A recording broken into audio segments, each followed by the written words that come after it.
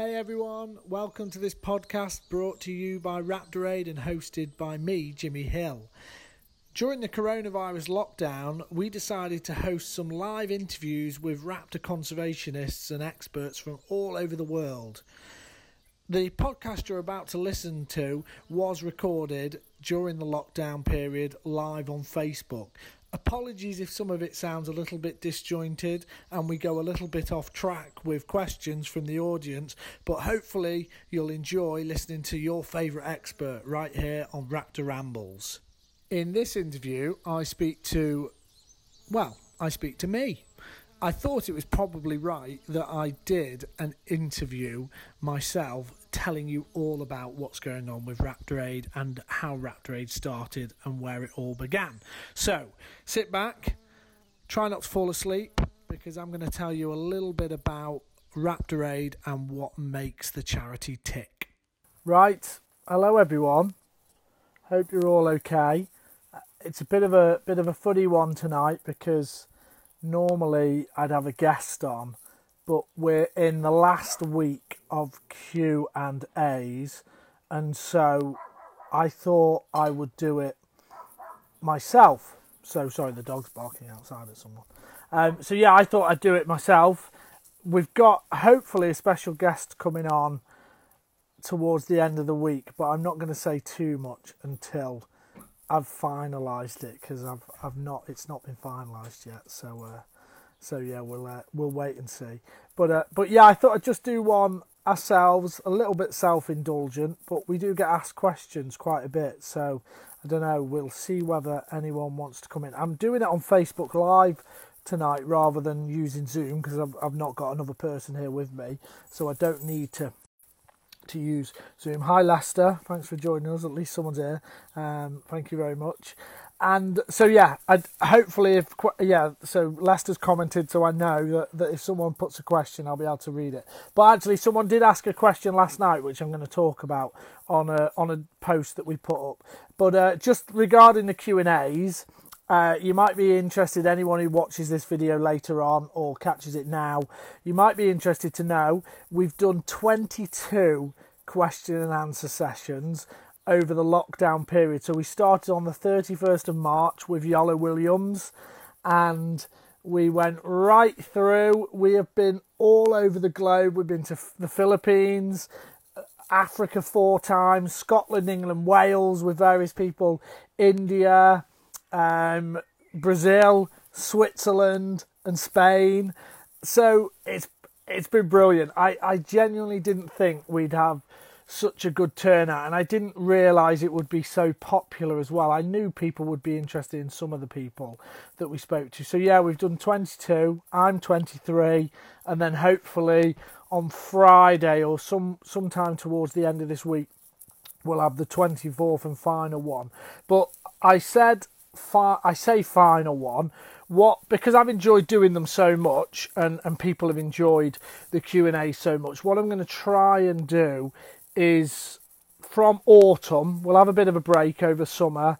From autumn, we will do one a month, every month throughout the year, or we'll try to anyway, because there's loads of other people. As I've done the Q&As, I kept thinking to myself, hi everyone, sorry, those Hazel, Lisa, those you saying hello.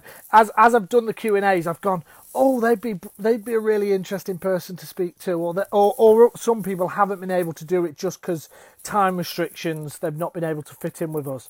So yeah, I've got a list as long as my arm of other people that I'd like to get on for Q&A. So we'll start again in the autumn, but we'll just do one a month, because I have to admit, trying to do two a week for the last, since March the 31st has been, it's been quite hard work, and I won't lie that it's been a bit stressful at times. But the people have been absolutely wonderful. We've talked about Philippine eagles, we've talked about peregrines, we've talked about raptor persecution, we've talked about hen harriers, grouse moors, we've talked to people from the RSPB, we've talked to Emmy award-winning cameraman Helen McDonald, a multi-award winning author, Yola Williams, loads of people parahawking with Birds of Prey Scott, so it's been wonderful. So I'm well aware of how good it is. So yeah, tonight, maybe for half an hour, depending on who turns up,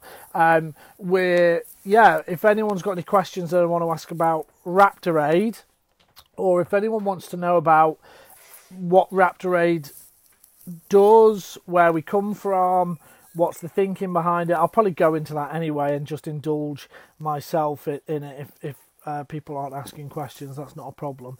Then I'll tell you that. But by all means, stuff is popping up here, so yeah, I can answer questions as they're going on. I hope you've all coped all right with lockdown. I know it's been pretty stressful. I have to admit, one of the things I've struggled with the most is not being able to go out and monitor certain species. So I do a lot of peregrine monitoring in North Wales, and the really annoying thing is I'm not against the lockdown. I'm completely understand the situation, but when in Wales they lifted it to 5 miles, that was the furthest you could travel, and my nearest peregrine site is 5.39 miles, and I've behaved myself. I've stuck to the rules the whole of lockdown, so yeah, I've missed the peregrines this year. But some of you may have seen yesterday I put a post up about barn owls. We've been out and doing some barn owl ringing, a small team of us trying to socially distance as best as you can when you're monitoring boxes.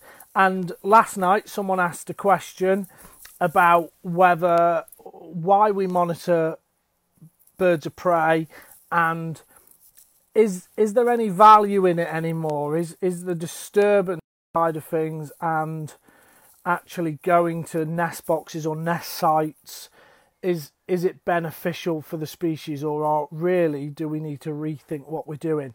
And it was really difficult to answer, not because I didn't know what to say, but there's only so much you can put in a comment, isn't there, really, without doing chapter and verse.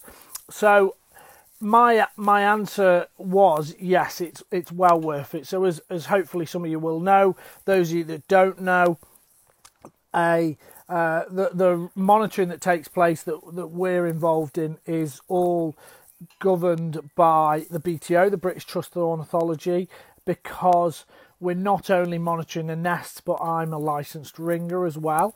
And so that was part of the question. Actually, the person asked, is there any point in ringing, or in America it's known as banding, putting a metal ring on the bird's legs? And I think there is a massive amount of information that we can gather.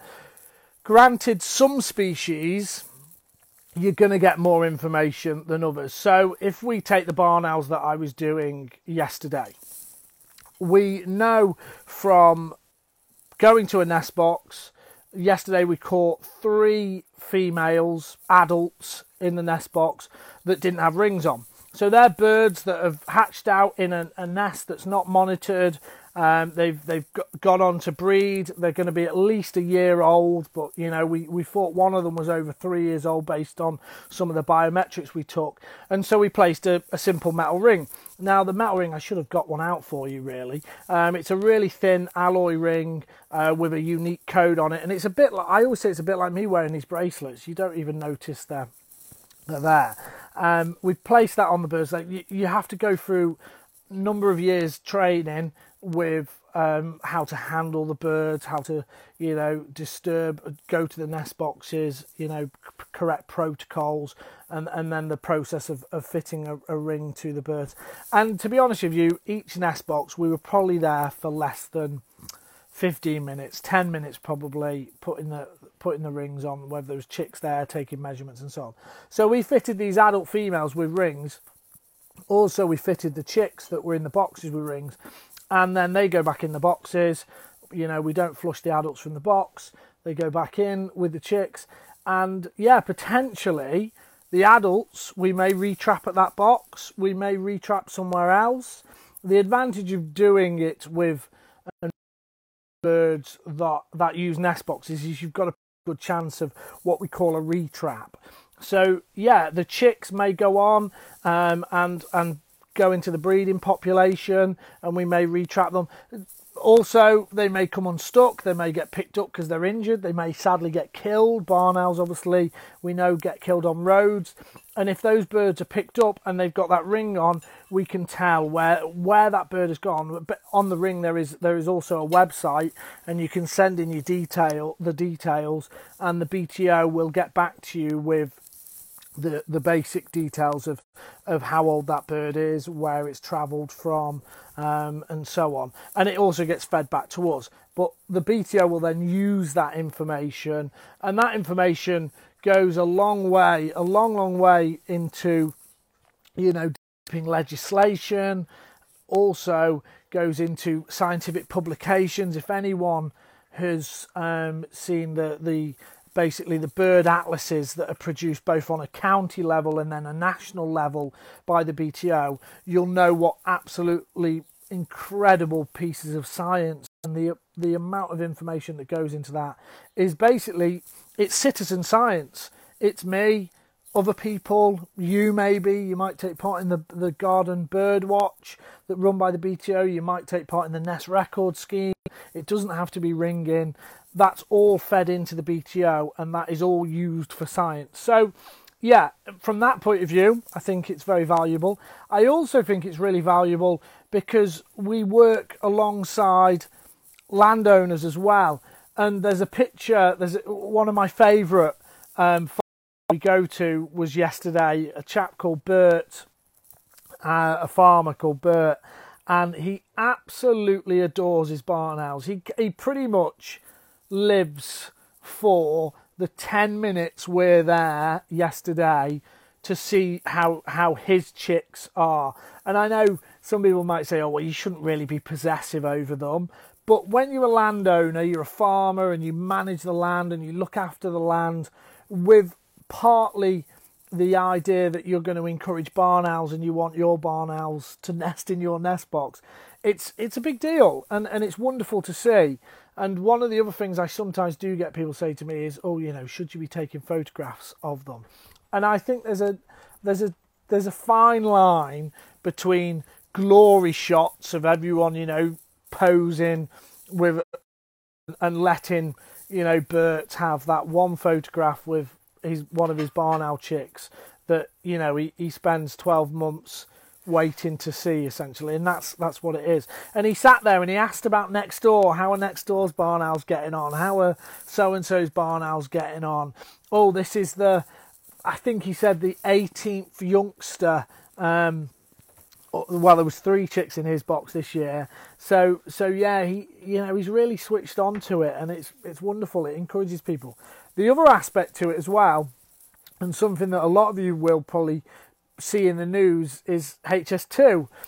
And one of the boxes we went to yesterday, was right next to where the HS2 track is going.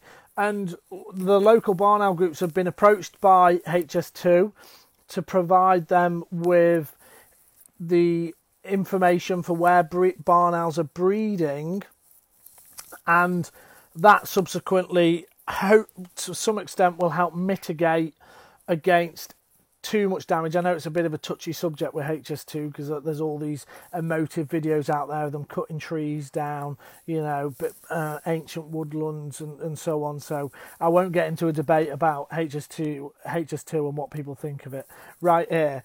But yeah, they asked, and that information is provided. They pay for it as well, so money goes back into barn owl conservation. So that's really important. And it's not just big projects like HS2, it's also housing estates, local development. So they will speak to local barn owl groups, and often they will mitigate and put money into barn owl conservation in order to help the species, especially if there's barn owls nesting or breeding near or on land that is sadly labelled for development. So yes, there is a real benefit to it. I did say obviously that with certain species that we monitor in nest boxes, you've got a pretty good chance of a retrap or being able to understand the ring numbers. But don't forget, there's other science that we learn from it. So it's there, as most people know, birds of prey are barometers, what you might call a barometer. an indicator species of how the environment is doing. So barn owls this year, for instance, in the UK, I thought they would have an early year this year. It seemed like it was going to be a good year because there was loads of voles. Well, certainly in our lawn there was lots of vole holes. My little dog Teddy was in and out of the grass trying to catch voles, and he still does at the moment. But what we found is a lot of the brood sizes are quite small, 1s, 2s and 3s.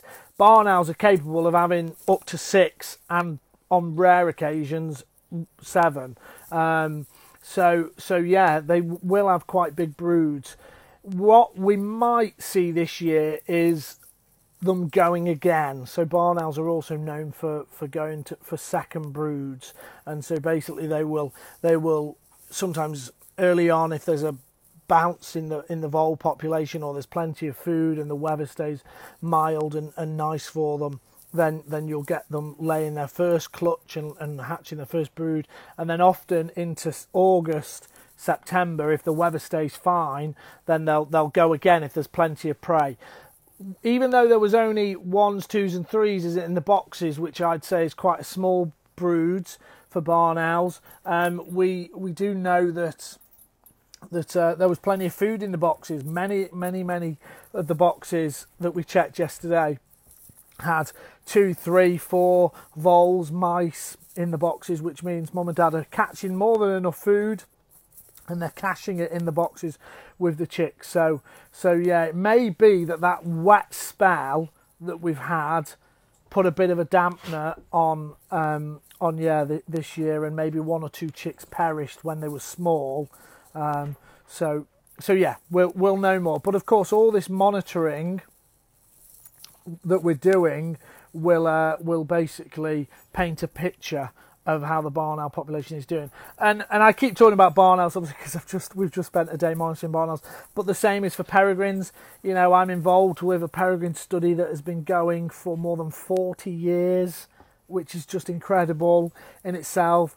Goshawk studies, and these are some of the species where you might say, well, what's the point in putting a metal ring on a peregrine falcon? The chances of you retrapping it are slim.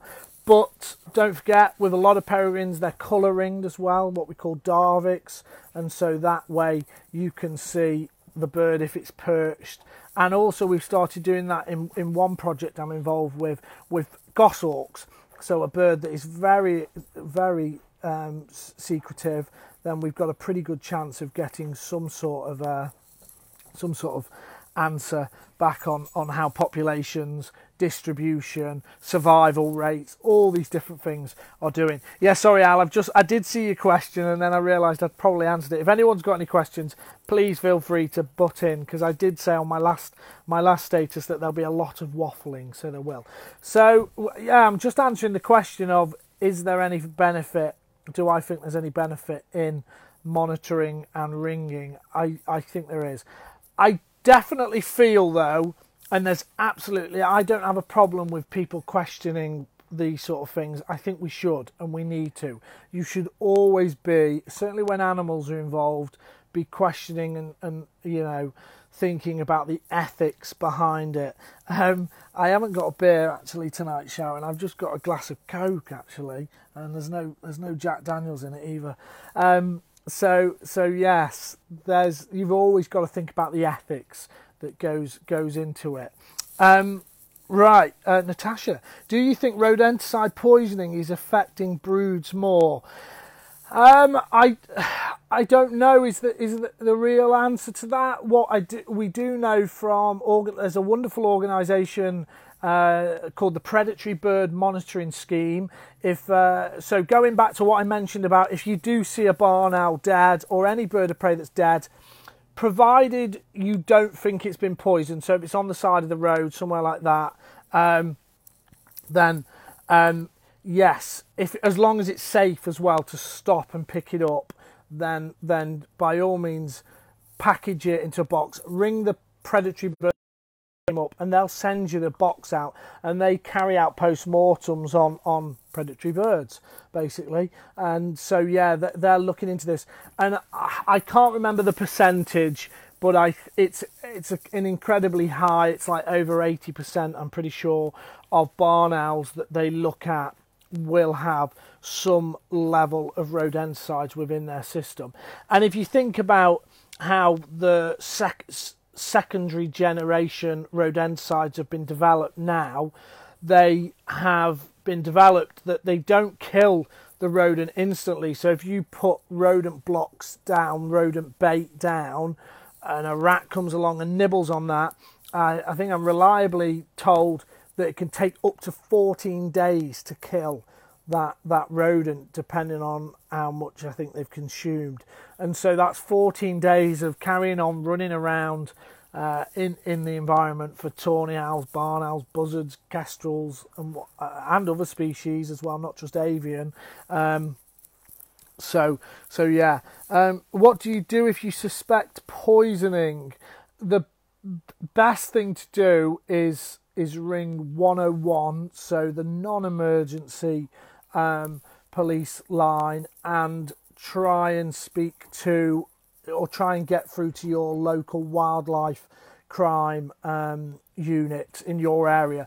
Whatever you do, do not touch the carcass, whether it's the bait or the poison that animal you think might be, because some of the stuff that is put on as baits, carbofuran, whatever it might be, are lethal to humans and animals. So yeah, if you find something you suspect it's been poisoned, there's images you can find online for these sort of things, especially bait. So I've seen images of rabbits that have been cut open and they clearly look like they've been laced with something, but they're surrounded by dead flies as well. So well, if flies are landing on it to feed and they're dying straight away, there's got to be something wrong there. But yeah, please be careful. Definitely don't touch it. You need to report it straight away so ring 101 and report it. Take pictures if you can. That's the safest thing to do.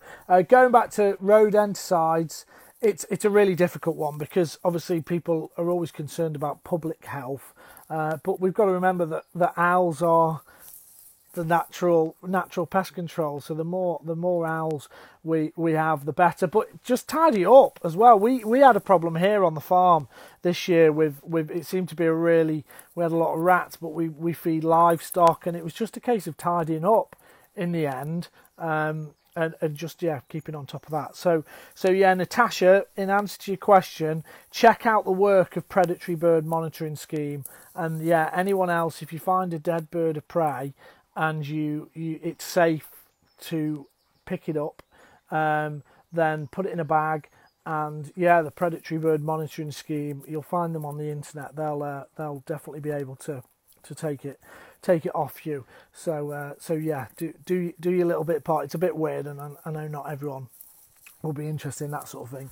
Now, someone else did send me a question in before I started this, and they wanted to know a bit about the Chester Peregrines. So they wanted to know what's going on with them. You may have seen as well, we've been heavily involved with the Chester Peregrines this year. Sadly, we should have been doing the Peregrine Watch. In normal circumstances, we would have had the Peregrine Watch 2020 running, where we'd have had the volunteers outside Waitrose in Chester watching the 4 peregrine chicks that we know now fledge. But there's been some good things to come out of this year. Obviously, we met Stoke Media, who have the camera on the box. So yes, we now have access to be able to see short clips, and they sent me last year's clips, and so what I'm going to do is I will put together a montage of the peregrines that are in Chester last year, because there's some absolutely wonderful clips they've shared with me. So I'll put them together for you, and I'll share them in due course. But all 4 chicks seem to be fine. We did a news piece for them on, what day was it? Friday, when it was absolutely chucking it down. And you might think it's awful weather for watching peregrines, but it was kind of awful weather for doing a TV interview, because I look like a drowned rat. And But it was brilliant for the peregrines because the youngsters were sat still and one of the adults was sat in her favourite spot near the Queen's Hotel. So we hopefully managed to get some clips. I'm reliably told that that is going out on the 6 o'clock news tomorrow on Granada. Feel free to shout if it's already been on, because they said it might change and it might go out earlier. But I'm reliably told there's going to be a short piece on the Chester Peregrines on Granada News, 6 o'clock news. And you might apologies, you might see a short clip of me talking to the camera on there. So yeah, apologies about that. But Chester Peregrines are doing well. All being well, we will bring the Peregrine Watch back for 2021 next year. So now's a really good time. If you live in Chester, get out, go for a walk and check out the Chester Peregrines, because the youngsters are still learning to fly, still learning from mum and dad. So it's a good time, and they'll be about probably round about till August time, September at the latest. Some of them hang on for a bit. So yeah, it's a good time. But we've seen lots of stuff about urban peregrines, and webcams have really helped people through lockdown this year. So yeah, it's always nice to be involved with that side of things. Someone else asked about Raptor Aid and what we've got planned for the future. So it's a difficult one to answer. Obviously, we always try and have lots of things bubbling away, but only being a very, very small charity with a small amount of resources, we have to decide what we're doing. And also what I have to point out to people is there's only 3 of us involved in running Raptor Aid, me and 2 other trustees, and it's me that does all the sort of day-to-day running. Blake and Steve are absolutely brilliant trustees, and Steve does all the really difficult sort of accounts and all that sort of boring stuff behind the scenes. So yeah, he's busy doing that all the time. But it's me that does the day-to-day, and it is difficult. I just pull the curtain to because that sun's right in my eyes. It's really difficult to sort of channel your funds and work out what you're gonna do next. We definitely hope to do some more school work once the schools reopen. Of course, we were supposed to be running our Raptor identification workshop with Field Studies Centre at Malham Tarn, but that sadly got cancelled. But we'll be hopefully bringing that back next year. Nest boxes, we've got lots of exciting things planned with Leicester at Peak Boxes, and so yes, we're going to carry on developing nest boxes, and hopefully for September, maybe when the schools go back, we'll be doing something with flat pack boxes, cameras in nest boxes, a whole host of things, just trying to get kids into birds of prey and nature and wildlife. So yeah, we've got a few things up our sleeves, but we'll try and roll them out, and we'll obviously carry on with our monitoring. Will Raptor Aid be busy training a potential new monitor ringer? Well, we're involved with lots of Raptor study groups, or I am on a personal level as well as Raptor Aid. We have to be careful. I don't want to make some things sound like they're all Raptor Aid when they're not. I'm on a personal level involved with certain groups. So yeah, I'm always willing to help. I'm always willing to help people get out there and get involved with monitoring birds of prey. So yeah. What would be your long-term aims and ultimate goals if you had more time, staff, money, any expansion plan? What can we do if we wanted to get more involved in Raptor Aid? Right, good question. Well, the ultimate goal for me, I'll probably can I start at the beginning about a bit about where Raptor Aid came from? So I was in captive birds of prey, but I've always been interested in wild birds of prey, and Raptor Aid actually started off as a blog called Raptor Awareness Blog, and I used to just do it in my bedroom while I worked with captive birds of prey, and all I did was I'd share news about birds of prey around the world. and it was quite popular, the blog was, but like anything, and blogs especially, they can get a bit arduous, and things get in the way, and one thing and another, and so the blog slowed down a bit, but I did enjoy doing it. When I left working with captive birds of prey, I'd done it since I was 18 years old, and yeah, I'd worked with some of the most incredible species and people, individuals, but I really wanted to focus on conservation and the monitoring aspect of it, and so I left working with captive birds of prey and just came home. Came and joined my dad, helping him with the family farm, and it gave me the opportunity to fulfill a bit of a lifelong dream of setting up a charity, something with longevity, not for me to share bird of prey conservation and education, because that's what I really used to enjoy when I was working with captive birds of prey, was the education side of things. So long-term goals, what would be lovely? I would love to have a pot of money where we could offer grants and we could support students doing higher education. I would absolutely love that.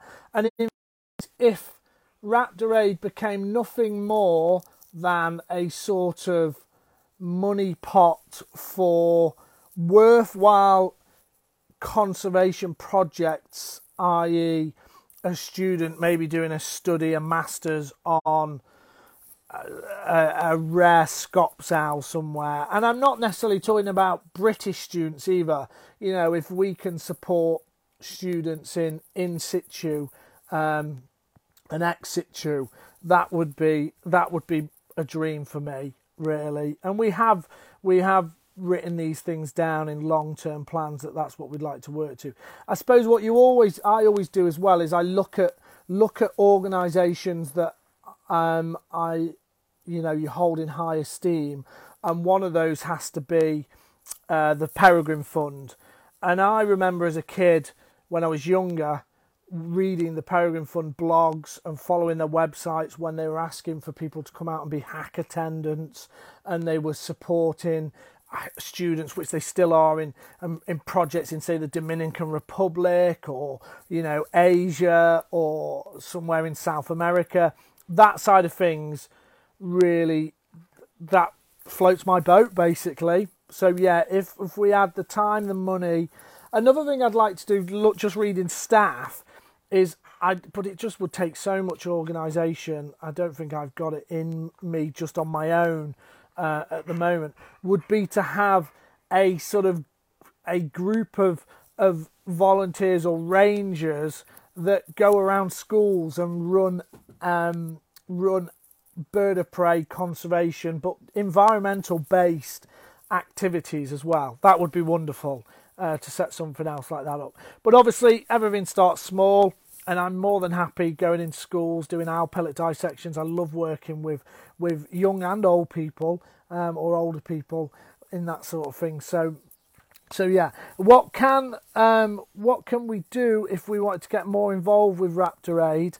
I suppose our main aim has always been to be a sort of an access point or a sort of shop front for lots of other charity organisations. It seems like a really backwards thing to do. Raptor Aid is a charity. We've got to make money. But I must point out that no one gets paid from Raptor Aid. I don't get paid. I pay for things like the insurance myself, I think, still. But it isn't a problem.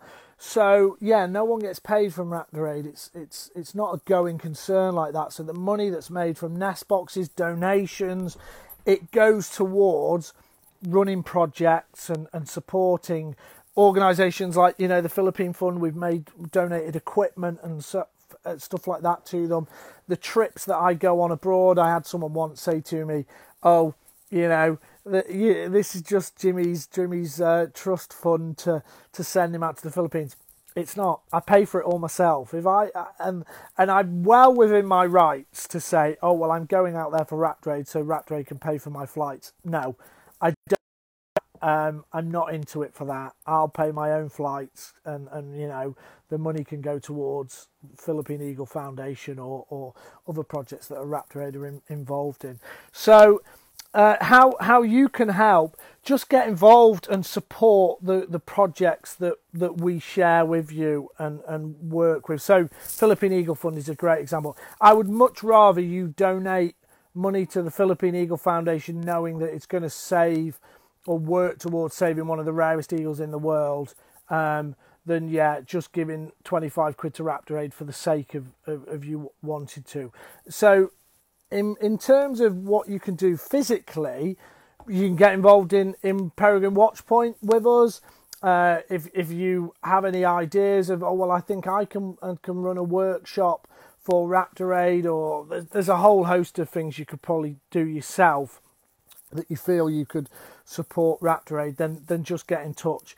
If you want to get into monitoring birds of prey, that aspect of it, the best way is to approach your local raptor study group and try and work with them. If you're struggling to find someone, just get in touch with us. We've got lots of contacts, so I might know who's there in your area. But yeah, just keep following us. And a lot of people don't realise and forget, and I'm as guilty as anyone, is that when it comes to supporting small organisations or whether it's a commercial business or a charity like Raptor Aid, a like and a share and a retweet and all that can go a long way. I'm always conscious that you never know what's around the corner, and so that sort of thing. I know it gets a bit arduous after a while with social media, but that is, that's can be as good as money sometimes for charities. Right, would you ever consider having your own captive birds for education purposes in schools, etc.? No, is the simple answer. We made a conscious, I made the conscious decision that when we stepped away from captive birds of prey, and when we were going to start Raptor Aid, that we weren't going to use captive birds of prey for any of our fundraising, any of our projects. And it wasn't because I'm anti birds of prey in captivity, because obviously I'm not, because I've got some rescue owls here at home that live with me, that I've taken on, and they'll stay here forever. It's probably more because, one, for me personally, my time of working with captive birds of prey was over. I didn't, I'd been there and done it, and I wanted there to be a clear line that we don't keep and own and work with them ourselves as well. We wanted to concentrate on the conservation aspect, and that's not saying that people who work with captive birds of prey, can't help and don't help with conservation. It was just that I'd pretty much had my time was done working with captive birds of prey, and unfortunately, it can blur the line sometimes. One of the things I did start to do with Raptor Aid was I went down the route of, I like to think I coined this term, poke and stroke, and I really set out to sort of bang the drum for people using birds of prey in what I would have deemed as an ethically unsound way. Handing owls around shopping centres, to potentially hundreds of children for photographic opportunities. And there's a time and a place for that sort of thing. And so I started to make a noise about, legislation and putting a stop to sort of these organisations that carry out poke and stroke.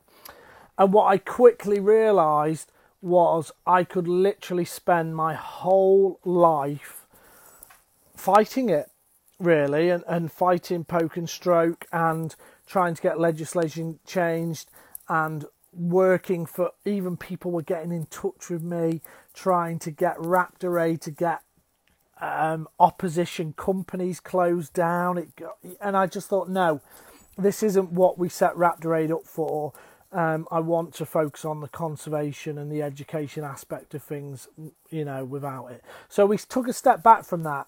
But interestingly, I am going to go down it another route, those of you, if you're interested in me going full circle, in that potentially I'm going to start a PhD this year, and we're going to look at something along the lines of qualitative behaviour assessments of owls in captivity, alongside some other things. So yeah, we may revisit it, but certainly not as sort of forthright and as outspoken as I was originally about owls being used in that way. So yeah, sorry, I've gone right round the houses there, but that's kind of why we don't work with captive birds at the moment, and we probably never will. And it's also why we don't really endorse it, because it's really difficult as well. That I've got lots of friends that still work with birds of prey that are brilliant, but I have to be really careful with what Raptor Aid is associated with, just because I can't control what other people do, and so yeah, we have to protect our name as well. So yeah, that can be difficult at times when people ask us about that. Right, I don't know. Oh, there's 12 people watching. Well, that's a big audience for me. I know it's gone down to 11. I've just upset someone. If anyone's got a question, by all means, fire one in on the comments below. I'm trying to think what else we've been asked. One of the questions I do get asked a lot is by people, how do I get into monitoring birds of prey? And the simple answer is, I always give people the same answer: just get out there. It seems really silly, but just by going out there and watching birds of prey and learning what your local birds of prey are doing, where your local buzzards nest, you don't have to disturb them. What a kestrel sounds like when it's calling, all these different things you'll start to pick up. Today, classic example, I've got a lot of experience now, but stood on the steps and I spotted out the corner of my eye a bird flying that was clearly not a pigeon and it was out the ordinary for what I normally see out on the front yard, and it was a sparrowhawk, and he came down the hedge right in front of me in the end and shot off into the woods. And it's just you pick up that out the corner of your eye because it's out the ordinary, so it's making raptors the ordinary in your eyes, basically. So yeah, get out. Then you can get into raptor study groups. You might be lucky, try and find someone locally that monitors birds of prey, and just show them that you're keen and you're trustworthy, and hopefully that'll help you on your way. And like I said, if anyone wants to ask us, then you'd be more than welcome to get in touch, and we'll try and help you as much as we can. Another question someone asked me, I've just remembered it. This was actually a younger person asked me, what's one of my favourite things to do with regards to school projects and the things we do, and it has to be owl pellet dissections. So one of the things we do a lot of is owl pellet dissections. Yesterday I must have collected, I don't know how many hundreds of owl pellets going around the nest boxes. So my freezer is slowly filling up. Not my food freezer, by the way. I've got a separate one for freezing owl pellets.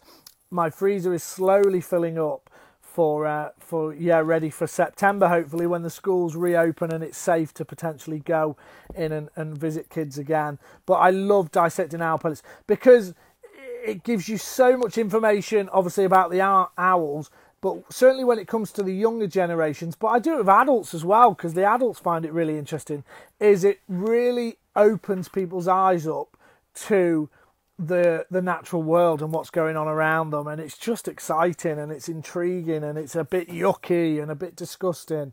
So yeah, owl pellet dissections are definitely one of my favourite things to do. That, as well as watching birds of prey out in the wild. So yeah, we will hopefully, I meant to do this sooner, we have got all the stuff. We're supposed to start selling owl pellet packs so you can buy them. But it's been just a bit all up in the air at the moment.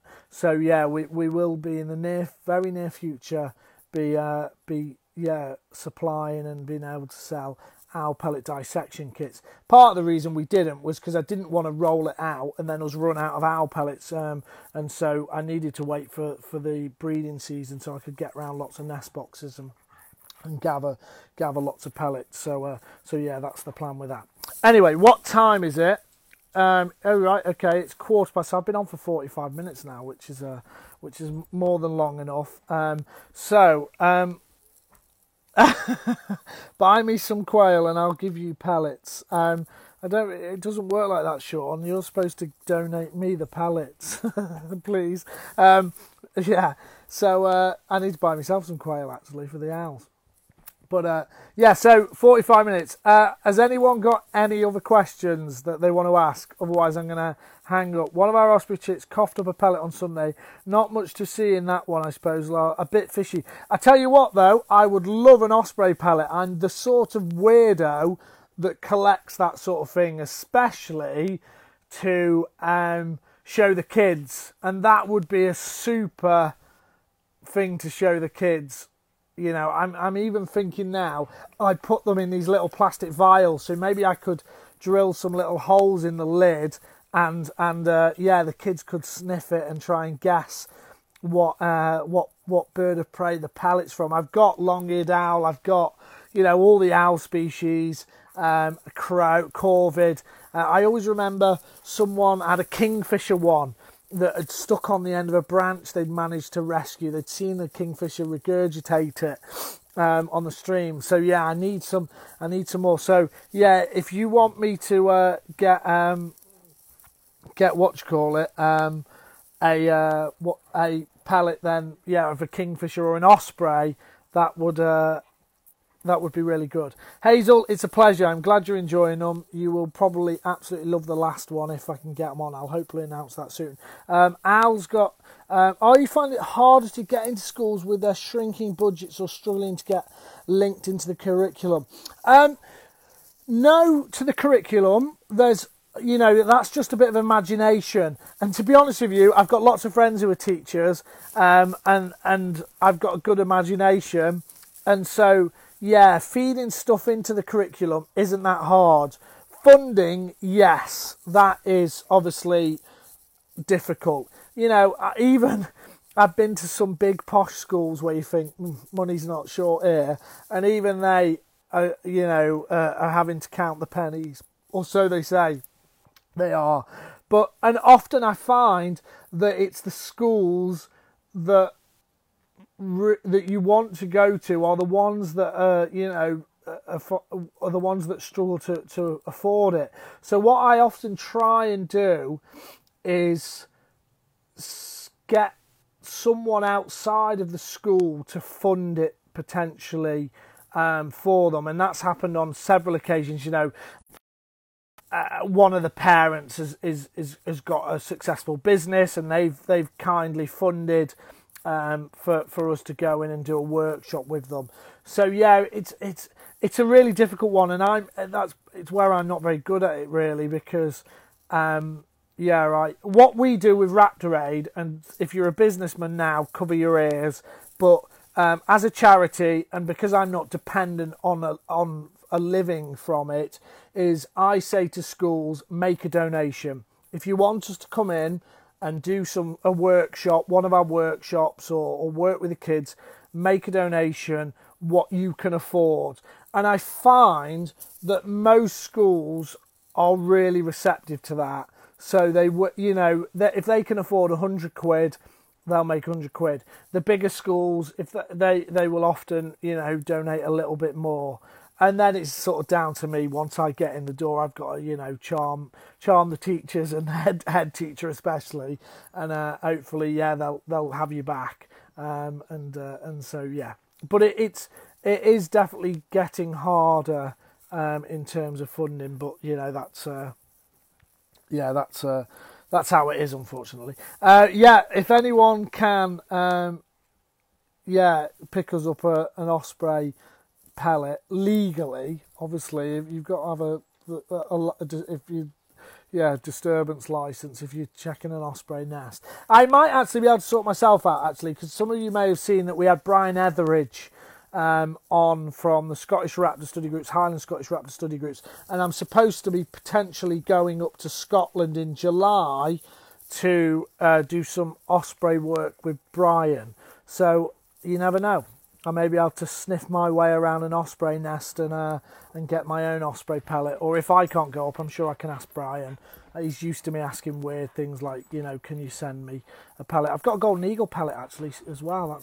That's quite a cool one as well. So yeah.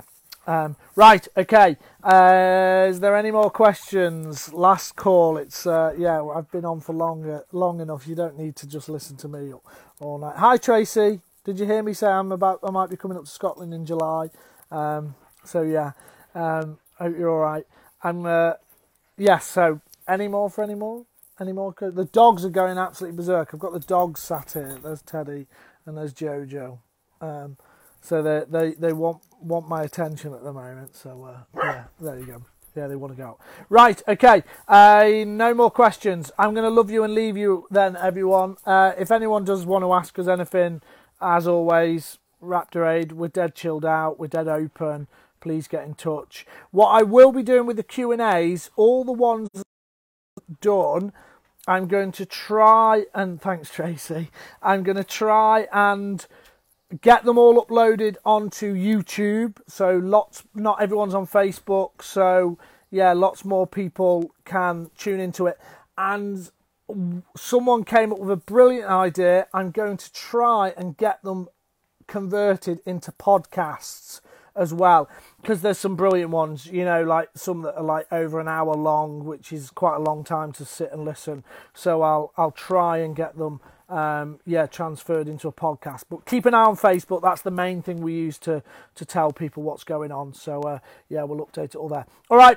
Love you all. Take care. Keep watching the Raptors. Enjoy the next 2 days because it's supposed to be baking hot. So, yeah, always wear sunscreen, as they say in the song. Take care. Bye.